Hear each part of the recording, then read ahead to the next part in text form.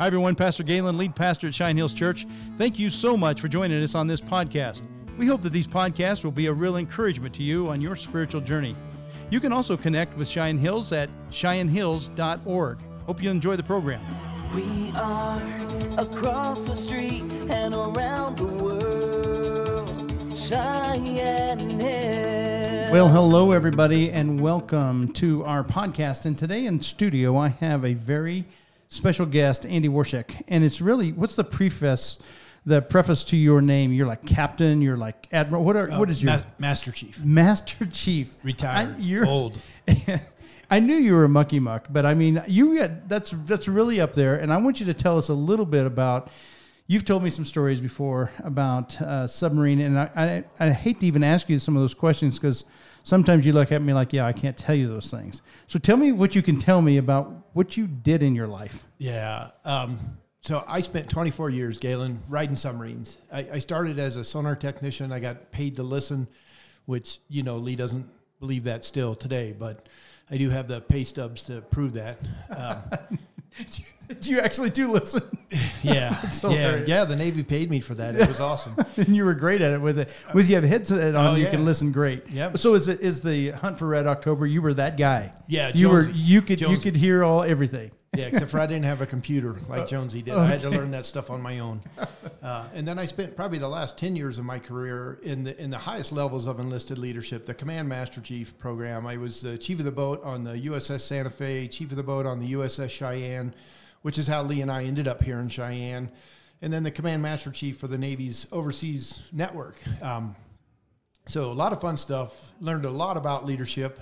Radically changed my views on what leadership is. Wow. But yeah, good times. So this is the question stuff.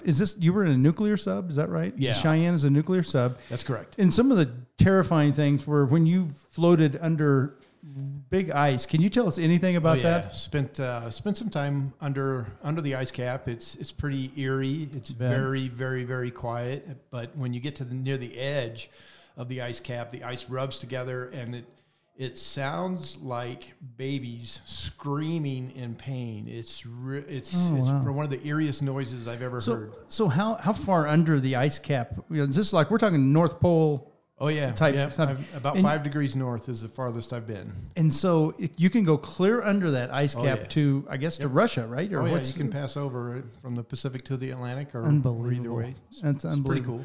Is it? I mean, do you have this really freaky feeling? It's like I can't surface if I even wanted to. Is that? Do you not think of that? Yeah, you try not to think about that kind of stuff. I know some of the young guys did, but you stay so focused on keeping the submarine safe and the crew safe that you try to forget about those kind of things. So how long of it would you be underneath the ice cap, for example? I think I spent 40 days up there once. Is that right? Wow. Yeah, missions vary time-wise, but... Yeah. Well, thank you for your service. I know I just think about what you guys do, and you kind of get to hear different stories of people. There's a lot of retired military here in our church. And so, but you've kind of taken your experiences and you've wrapped them together in this leadership program. You actually speak across the nation. Yeah. And what do you call globally. this? Globally. So we call it intent-based leadership, and it comes from a 3-year period when I was on the USS Santa Fe, and my captain opted to not give orders, which is radically upside down for the way that military leadership is trained. And what I've learned in the 5 years now that I've been doing this, that even on the outside, corporate leaders are taught to be top-down, controlling, tell people what to do, know all, tell all. And we did exactly the opposite on the Santa Fe, radically turned around my views of what leadership are. Now, did you originate some of these ideas, or were these kind of a collective, this is how we're going to roll? How did this come about? Well, David Marquet, the captain, he told us that he wasn't going to give orders. And then, so we were part of his leadership team, the chiefs and the officers, and we put together some practices that remove that, forging followers kind of ideal. And instead we focused on creating more leaders. Wow. And radically changed things on Santa Fe. Santa Fe went from the worst submarine in the Navy to the best submarine in the Navy in about a year and a half time with the same crew members, where the books are out there, put the right people in the right seat on the bus, and and that's all about controlling people, where we gave control. David gave us control to do things that on other submarines only the captain would do, and it was quite very empowering. Then very empowering. In fact, the people, the situation has been studied, and that's what they say. Oh, you guys were empowered. Yeah.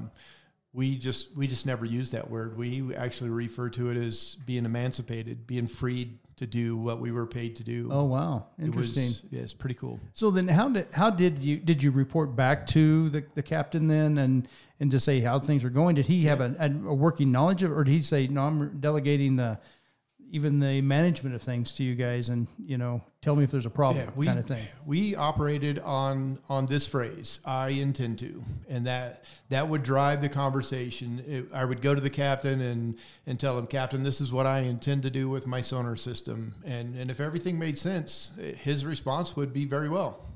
Go for Where it. In the past it would be he would come to me and tell me what to do, and we just got rid of that stuff. Wow. Imagine your staff coming to you and saying, Galen, this is what we intend to do this week, and you're not having to make all the decisions. That's what the submarine became like. David was pretty cool. Probably one of the most incredible things that I learned from him is compliance.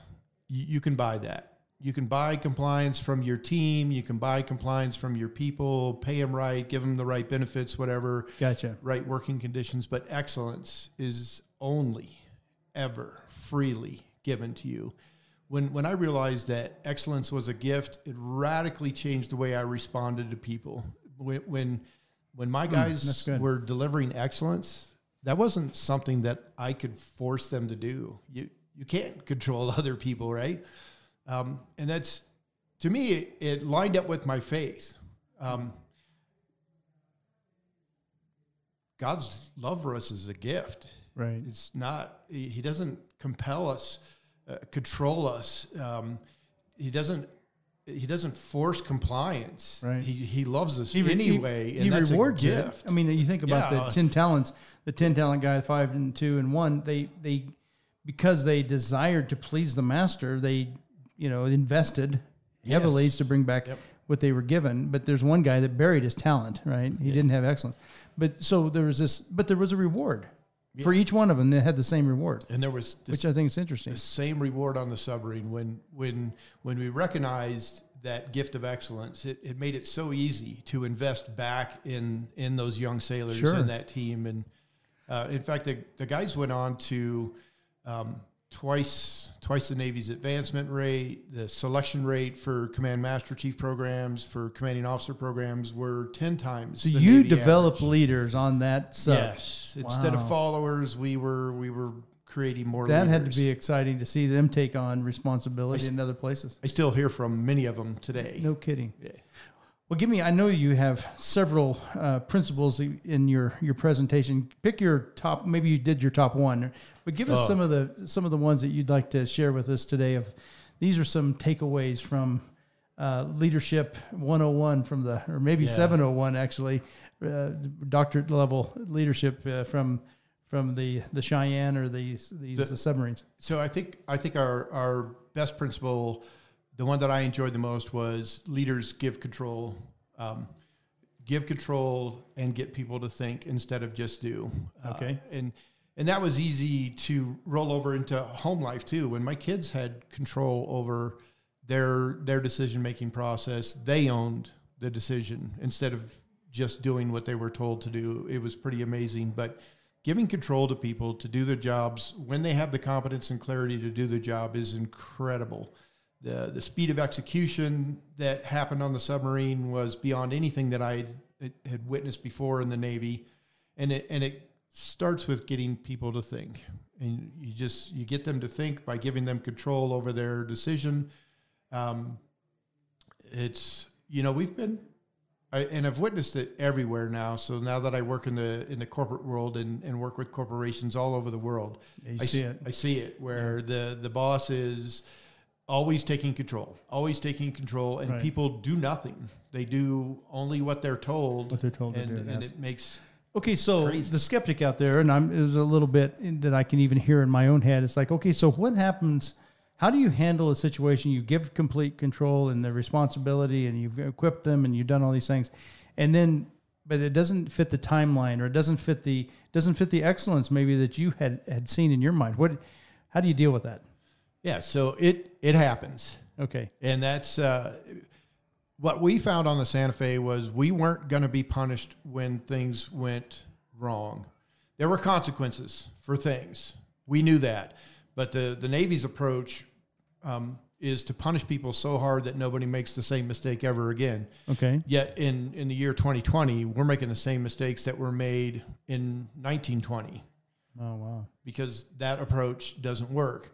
But the approach of finding the cause for the behavior, what's going on in the environment. In fact, that's where we focused our efforts. We focused our efforts on the environment, not the people. When when you say environment, you're talking about the culture of the boat? culture, yeah, absolutely. Okay. What was the culture of the boat? And so the culture on Santa Fe was, if you make a mistake, we're going to punish you so hard that nobody makes the same mistake again. Okay, And that results in people that fear, are focused on avoiding an error. right? Exactly. And that drives passivity because the best Okay. way to avoid I'm afraid to make a decision. right. Okay, The, gotcha. the best way to avoid making an error is to do Do nothing. nothing. Oh, there you go. But when your focus is on delivering excellence, it's not always going to be excellence, but something happens. Something gets done instead of people standing around doing nothing. Oh my gosh, yeah. I mean, I can just see that scenario playing out. As somebody that's empowered and expected to think and do a job and figure it out is that, well, we're going to try this because this is, I'm taking responsibility for this to move it forward. And even if it's wrong, I know that I'm not going to be chastised. I'm going to be, Right. reprimanded. I'm going to. There was a ton of communication. There was this rich flow of up and down the chain communication because we were focused on doing the right thing and not focusing on not making a mistake. So Right. there was constant conversation almost. Well, just in my field in sonar, I was constantly talking with the captain about what I was intending to do with my sonar system, my guys, how it was going to impact the rest of the submarine, how my decisions would impact the engineering guys, and there was this flow of communication back and forth that was awesome. I want to get your next point here, but just as an interlude between these two leadership concepts, how could your faith be played out when you're on the boat? I mean, you're a guy. Faith is a big part of your life. You work in the children's area. You pour your heart into our children's, our students, and I just know you, Andy, and you've got a big heart for God. And I just like, how could that, or how did it play out in your work world? Well, I think there was this direct correlation for me to how God treats us, to how David Gotcha. decided to lead on the submarine, which was inspiring and resulted in lots of conversations with fellow believers on the submarine that, man, did David read the Bible? Which we did around Easter one year. Some of us believers on the boat gave him a Bible, and he did read it. Still working on his relationship, but it was, there was a handful of guys on the submarine, and we would meet on Sundays. Okay. Have a lay leader. Did you have a chaplain on the ship? No chaplain on the submarines. It was all volunteer work, and Okay. Being a chief in a leadership position, I got sought out a lot for not just work related issues, but personal and family life. And Lee and I were 37 years, 4 kids. Yeah. Multiple deployments, 24 years of submarining. Unbelievable. We got sought out a lot for how do you handle this? Pressure. Chief, this is going on with my wife. What do I do? And a lot of times those conversations would lead to, look, spiritual I conversation. could do this because I know God has my back. I don't need to get upset about it. I don't need to be leading the complaining, the group of complainers. Yeah. Just do my thing because Okay, so now the next most important thing, right under how did you express your faith, is how was the food on the submarine? Food on the submarine is the best in the Navy. Oh, are you kidding me? Oh, absolutely. No kidding. So you got a couple of things that you can affect morale with on the submarine. And the primary one is food. Is that right? So, yeah, in fact, the other guys are jealous. When they would come down and visit and ride, they would be like, you guys are eating. Here's another driver for that, though. On a surface warship, an aircraft carrier, even on a small ship like a destroyer, the officers have their own kitchen and their own cooks. Okay. On a submarine, we have one kitchen. Okay. Food goes out one window to the enlisted people and one window to the officers. We eat the same food. I think that's a big driver in why we eat so well. Interesting. Yeah. That's a really cool, it's actually a cool principle. It probably works in one of your leadership concepts somehow. It does. That's actually really cool. So how many numbers? How many men on a ship? 140 assigned to the ship, 119 beds. Oh, is that right? So, yeah, that's a lot of fun. So you're sharing beds with people. Is that right? Does everybody shares different shifts? The more senior you are, the better your chance is that you get your own bed. Oh, be darned. So are they pretty? I mean, they're tiny little cubbies. You can't even turn over. Gosh, is that right? Yeah. So I would come home from a deployment. My gosh. And lay in bed next to my wife, and I would stay in that one spot. She was like, "What is the matter with my husband?" Yeah, right. You're just like a plank. Yeah, just sitting there. You learn to sleep. Oh still. My gosh, what a deal! No, I had never thought about those kind of things.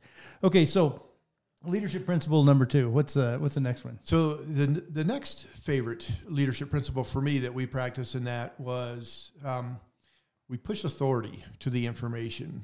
Where corporations are set up today to get all the information to the top of that pyramid, so that the top of the pyramid could make the decision. Well, on Santa Fe, we kind of thought that was stupid. So we would find out where the information was at and push the authority to that information. An example would be approving vacation for the enlisted sailors. That was normal. On every other submarine in the Navy, the second in command had the authority to approve that. Well, all the information resided with the chief, my level. So we pushed that authority to my level. And a lot of people were worried because, we're going to come to work. All the sonarmen are going to be on vacation. The chiefs say yes to everything. Yeah. But when we own the authority for the decision, the psychological ownership rested with us. Now the responsibility is on your shoulders. The responsibility was on my shoulders. Yes. So the decisions were made for what's best for the crew and what's best for the submarine. That is huge. I don't know if you know the story of Shine Hills Church, but it went to a different kind of governance, giving the pastor more of CEO type role. And then the CEO the pastor is, answers to a board of directors who has actually more power, but they have less control, if that makes sense. Yeah.